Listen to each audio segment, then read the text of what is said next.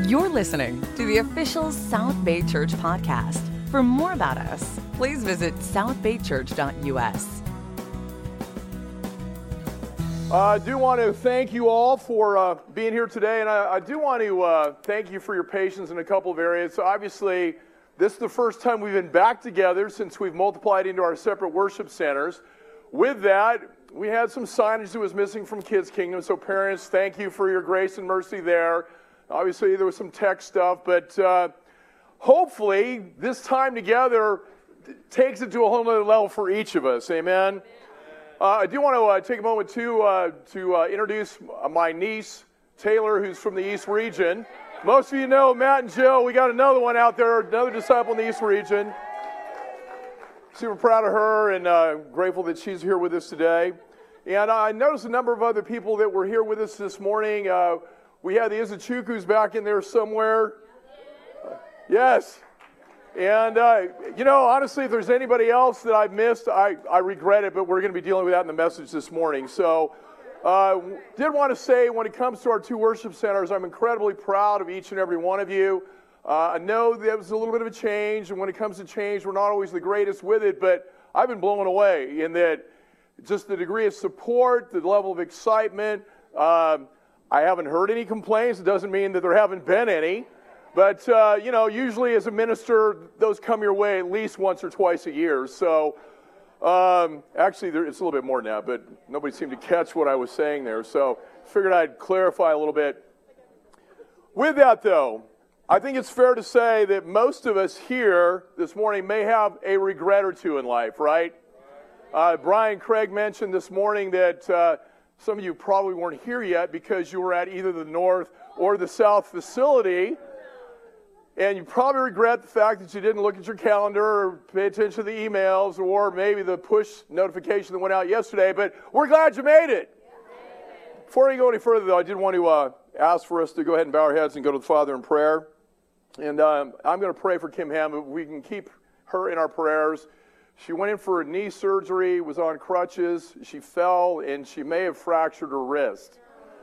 So, anyways, please keep her in your prayers. If you're close to her, you may want to see if there's anything that you guys can do to help the family there. But let's go ahead and bow our heads.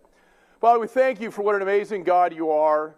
Just having come off of Easter last week with the understanding of the resurrection and the significance behind it, the lengths that you were willing to go to enter into a relationship with us is just absolutely amazing. It's something that I have a hard time grasping or understanding.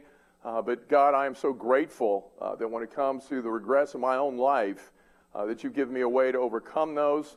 You're a God of grace. You're a God of mercy. You're a God of love. And again, I know that exceeds our understanding on so many different levels, but it doesn't negate the fact that we're grateful for what you've done for us. And I pray that each and every day we can wake up and remember what an amazing God you are, the salvation that you gave us as a gift. We've done nothing to earn it. But thank you so much for that, and thank you for the examples and the direction that you give us in your word. It's in Jesus' name I pray. Amen. Thinking about regret, who among us hasn't wished at one point in time or another that maybe you could just kind of turn that clock back? Maybe to a certain day or a certain period or a point in time in your life where you could undo or change a certain choice that we made or maybe a choice that we failed to make. It's kind of interesting when it comes to the word regret. You can see behind me up on the screen that the word for regret is, in the original Hebrew language, nashom, which we're very familiar with the Greek equivalent of this, which would be what? Metanoia, repent, right? So with that, this word literally means to change one's mind afterwards, after an event, after a decision, something that we may regret, or it's the desire to approve or amend one's actions or choices. So to put it in today's vernacular, we would say that we have regrets or we are repentant. What it means is that with like Nashom, it would be a matter of a do-over, another opportunity, a means of undoing what we did or maybe something that we failed to do in our past. And I know that there are times where our thoughts can dwell so much so on things that we wish we had done differently, it can almost be incapacitating, right? Satan loves nothing more than to be able to take us out of action by whispering in our ears, telling us how worthless we are, what a mess we are, the things that we've done, or, just goes through a litany of things to make us feel worthless. I wish I hadn't. I wish I would have. Why did I do that? Why didn't I do the other? I mean, take a moment and reflect on it, and you can kind of fill in the blanks there yourselves. Today's message, though, we're going to do is we're going to learn how to move beyond our regrets. There's a passage in the Bible, most of us like an underdog story, right? Somebody that's, kind of gotten beat up a little bit by life, but they have this incredible victory, right? I love the Rocky series. I love the new series that's involved with that. I just love an underdog story. We see it in athletics. Every year we have March Madness, and don't we get behind the team that's like one of the worst ones in that mix that somehow miraculously takes it into the Final Four? We love the underdog story. So our primary text this morning is going to be out of Psalm 51. It's an incredible story of issues that are very challenging, but because of a spiritual focus, how those issues are overcome, and ultimately there's a victory both for the individual involved and God through it. So again, turn to Psalm 51. That's going to be our primary text this morning. Again, the name of the message is Regret to Resurrection. And again, Psalm 51 is where we're going to start on out. And again, with that, keeping in mind the original Hebrew language here this morning, with the word regret and the word repent, very much the same thing. So, Psalm 51, you could call this a psalm of regret. And in this psalm, David addresses the biggest regret of his life. His adulterous relationship with Bathsheba, the fact that he's up on a roof, wasn't where he should have been, paying attention to something he shouldn't have been looking at, and ultimately the progression from lust to adultery, from adultery to murder, taking Bathsheba's husband Uriah and sending him to the front lines of the battlefield knowing that he would succumb.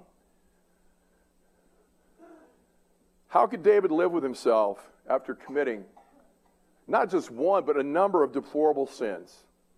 How could he ever rise again above the regret of what he had done? Well, in Psalm 51, David teaches us some incredibly valuable lessons on how to move on. First thing we're going to look at this morning in Psalm 51 is verses 1 through 9. Let go of your past. We need to let go of our past. In verse 1, this is after Nathan came to David and kind of called him on out on what he had done. In his response to God after the rebuke that he received from Nathan, "You are kind, God. Please have pity on me. You're always merciful." And just for the sake of saying it, I've got CEV up on the screen. That's Contemporary English Version. That's the text. That's the particular translation I'm using today. Kind of falls in the middle of the stream. We have New American Standard, which is probably the most accurate word for word, on out to the Message Bible, which is probably the most loose paraphrase that you can have. This falls somewhere in the middle, along with the likes of the NLT, the NIV, but it is probably the closest to how we actually speak today, so therefore a Contemporary English Version. Verse 3, he says, "I know my sins, and I cannot forget my terrible guilt. You are really the one I have sinned against. I have disobeyed you, and I have done wrong, so it is right and fair for you to correct and punish me. I have sinned and done wrong since the day I was born. But you want complete honesty, so teach me true wisdom. Wash me with hyssop until I am clean and whiter than snow. Let me be happy and joyful. You crushed my bones, now let them celebrate. Turn your eyes from my sin and cover my guilt." There's some incredible stuff here with David. There's a lot of directions he could have taken this in. And I want you to notice one thing that's noticeably absent in these verses. Not one time does David ask God for a chance to go back and undo what he had done in the past. Not once. He doesn't say, "Lord, if you would just wind the clock back to the day on the roof, I wouldn't take that second glance at Bathsheba." He doesn't say, "Lord, if you would just allow me to go back into time, I would not send my servant Uriah or my servant to actually bring Bathsheba to my house. He doesn't say, Lord, if you would just wind back the clock in time, I would take back the order I gave to send Uriah to the front lines where I knew he would succumb and be killed. And he and Bathsheba would be able to live happily ever after. He doesn't say any of that. David knows he can't go back in time and undo any of the bad choices he made, but rather than living in the past and trying to undo what he can't undo, David does the very best thing possible, and we see this in this passage. He repents of his sin. He doesn't blame Bathsheba for the circumstances or anyone else for what happened. He doesn't feel sorry for himself. We see him take complete ownership and complete responsibility for what he did. And again, I think when we think through this, brothers and sisters, there isn't a single one of us here today who doesn't have at least one thing we regret from our past, correct? Romans 6, verse 23, it reads, all have sinned and fall short of the glory of God. And we've got to understand this. There's absolutely nothing in our lives that will ever change as long as we choose to live in the past. And when we're haunted by regrets, what that means is we're living in the past. We haven't let go. We haven't realized the incredible gift that Jesus had. When Jesus died for us on the cross, the gift of salvation, we have that cleansing, as David's talking about here with hyssop, being whiter than snow, being clean. We know that takes place through the waters of baptism. We've got to understand that. We've got to hold on to that. We can't allow Satan to get in there and pollute our minds with the things that we did in the past because we have zero control of those things.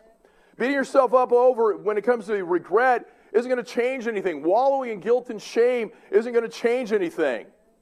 The only way we can let go of our regrets is to genuinely repent of what we did. Acknowledging what those sins were before the Lord. And accepting full ownership and responsibility for those sins. Not blame shifting. We need to stop pointing the finger at our circumstances or at someone else. We need to stop making excuses or exceptions for ourselves due to what we perceive as being our circumstances, and learn from David here in Psalm 51. Let it go. Give it and yourself over to God. And I was thinking about breaking into song there with Let It Go for a moment, but I don't want to have any more regrets, okay? I don't want that to be something regrettable for you, amen? Let it go. No, I'm going to let it go. Hebrews 8, verse 10. Hebrews 8, verse 10. Thanks, Jackie.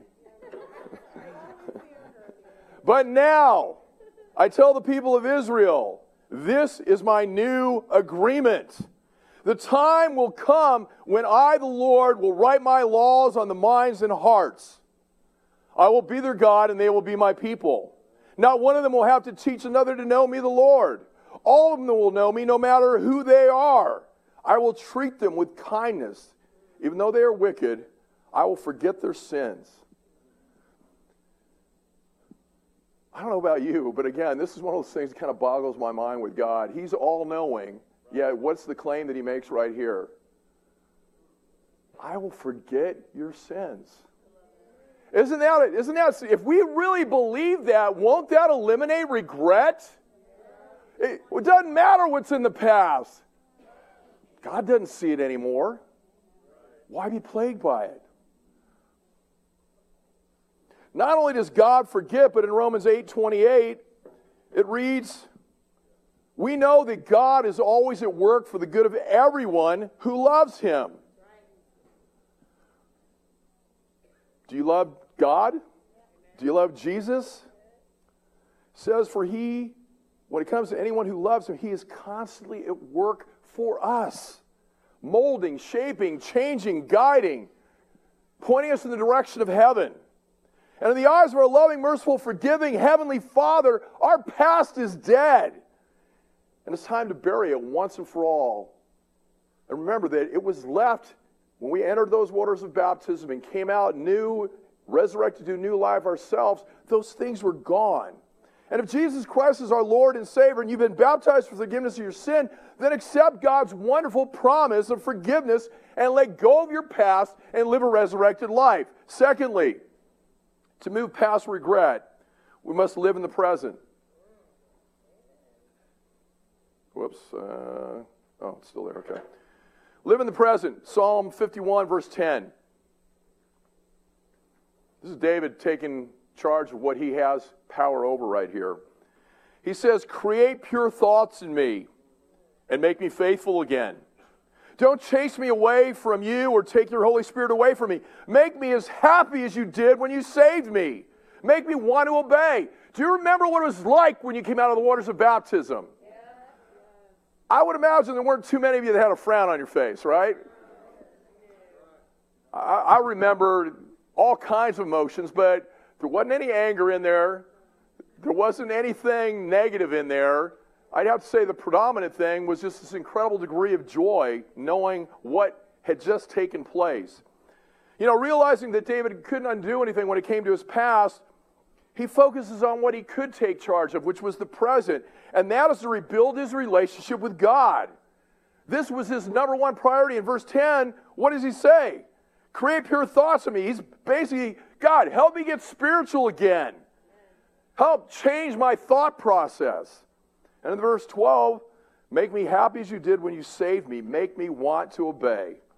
You know, we don't see David saying here, Lord, I'm going to make this up to you by doing this, that, and the other. I'm going to make it up to you. No, what we see him saying instead is in verses 15 through 17. He says, help me to speak, and I will praise you, Lord. Offerings and sacrifices are not what you want. The way to please you is to feel sorrow deep in our hearts. This is the kind of sacrifice you won't refuse. You know, I think back to where I was before I became a Christian and then as a young Christian. When I sinned against my kids, I always felt that I had to make it up to them. As a non-Christian, it was really scary because there wasn't any apologies, there wasn't any interaction. It was me figuring out by watching them watch TV what was the latest and greatest thing that they saw commercials for that they wanted, and then the next day rushing out and buying it for them and thinking that that was going to make up for the verbal abuse. That was going to make up for the anger outburst. And some of that even crossed over into my Christian life, but even more recently, when it comes to interaction that I have with Jacqueline. Anger. You know, rather than own it or change it, I get caught up from time to time trying to make up for whatever it was I did towards her with what comes out of my mouth that's sinful. And, you know, maybe knowing that, you know, there's certain things she wants done around the house a certain way and just really making the extra effort to nail it, to just do everything that I know is going to please her. You know, one of her, in the 5 love languages, one of her love languages is acts of service, but I'm finding out that that doesn't really get me to where I need to be. That wasn't supposed to be comedic. I guess I'm a little slow sometimes, what can I say? But what I found out with this is as I'm doing these acts of service, thinking that that's going to be the cure, I start getting resentful. It's like, what the heck, man? I'm tired of going and getting her coffee at Starbucks every morning. I'm tired of double-checking the kitchen to make sure it meets her white glove test. I'm tired of it. I'm getting ticked. I'm thinking, why am I going down this road? Because it really isn't accomplishing what I would hope to accomplish. I'm angry again. She's not happy. Why in heaven's name am I doing this? You okay there, Tish? But, you know, and in really understanding that isn't the long-term fix. I can do things that I think will please her, and ultimately I'm finding out I get resentful of doing that, and I come full circle right back to being angry again. So I realized in this psalm, you know, better late than never, that David says in verse 15, help me speak, and I will praise you, Lord. And thinking through, you know, the likes of a Colossians 3:12, clothe yourself in compassion, humility, kindness. Is that how I'm engaging my wife verbally?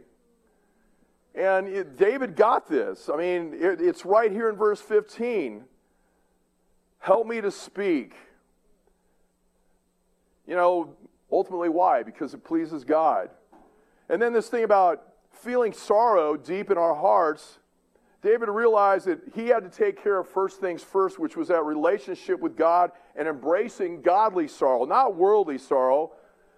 And the way to do that was to get back to who God is. God, you're amazing. I'm sorry for forgetting that. I realized that, in the past, maybe the way I took care of things was doubling up on my offering or doing this, that, or the other, bringing a bigger bowl or whatever. But I realized deep down that you could care less about that.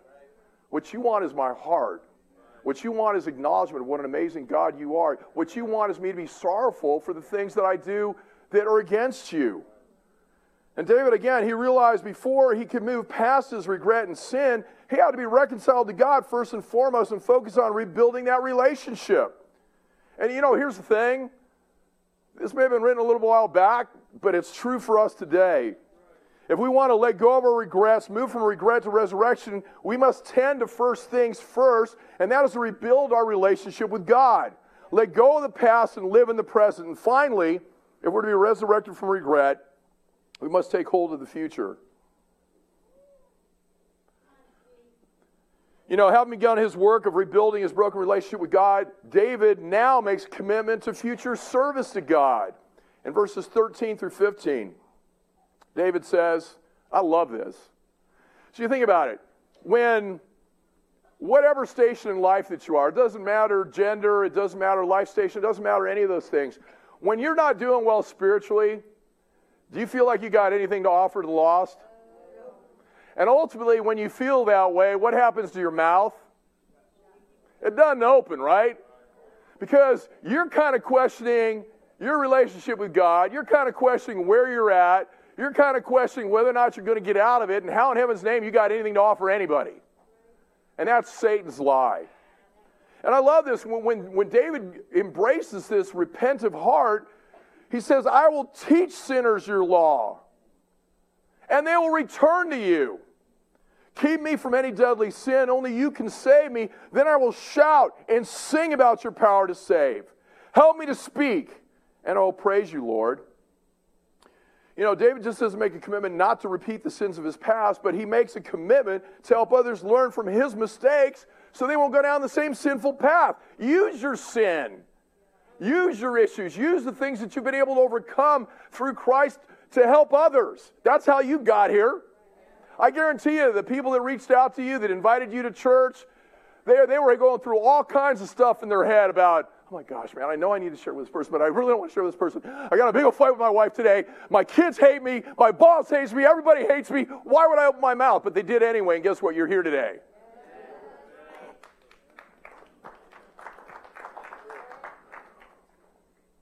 One of the best ways to rise above our regrets is to pass along the wisdom we've learned from our own mistakes to save others from the same misery and pain we experienced, especially those that are lost.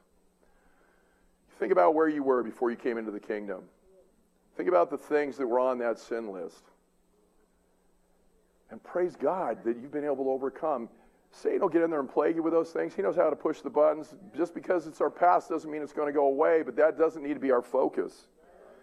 We can't change the past, but we can change the future by steering others to the good news of Jesus Christ and helping them to avoid the same regretful mistakes we've made in the past. We need to ask ourselves, if we're baptized disciples of Jesus Christ, are you using the God story in your life to bring others to Christ? I mean, look at the opportunities we've got right now in our new worship centers. Are you using the God lesson in your life to teach, train, invest, mentor one another to maturity in Christ, as well as bringing others into your homes to hear how you, each and every one of you individually, have been written into God's story, and how you can help others be written into God's story as well going forward? There's a quote from Gloria Baird. Many of you know it. Anybody want to venture it up? Don't waste your suffering. Don't waste your suffering. It's a quotable quote. I'm going to throw that up on the screen here.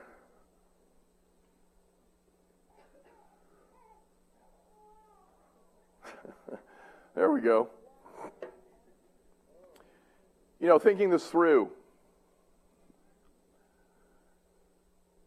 There are times I've wasted the discipline of God, the pain and suffering that comes from those mistakes.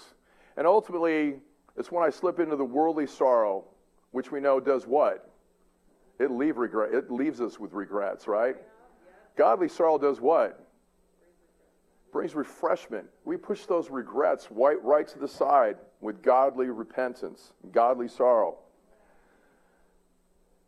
And if you don't learn from it, and if we're willing to embrace that worldly sorrow, and the suffering that goes along with it, then the bottom line is we do get a do-over. If you stay there with that worldly sorrow, you'll do over and over and over and over again the same things that you regret because you haven't gone after that relationship with God first and foremost. I want to close this out with a short story about regret. It says, I had not planned on taking a trip this time of year, yet I found myself packing hurriedly. This trip was going to be unpleasant, and I knew in advance that no good would come of it. I'm talking about my annual guilt trip. Sometimes I think for me it's more than annual, but anyway. It says, I got tickets to fly there on Wish I Had Airlines. It was an extremely short flight. I got my baggage, which I couldn't check. I chose to carry it myself all the way there. It was weighted with 1,000 memories of what might have been. No one greeted me as I entered the terminal to the Regret City International Airport. As I checked into the Last Resort Hotel, I noticed they were hosting this year's annual pity party. Well, I wasn't going to miss that great social occasion because most citizens would be there. First attending would be the Dunn family, should have done, would have done, could have done. Then came the I had family, I wish I had, and his clan. And then, of course, the opportunities would be there. Missed opportunities, lost opportunities.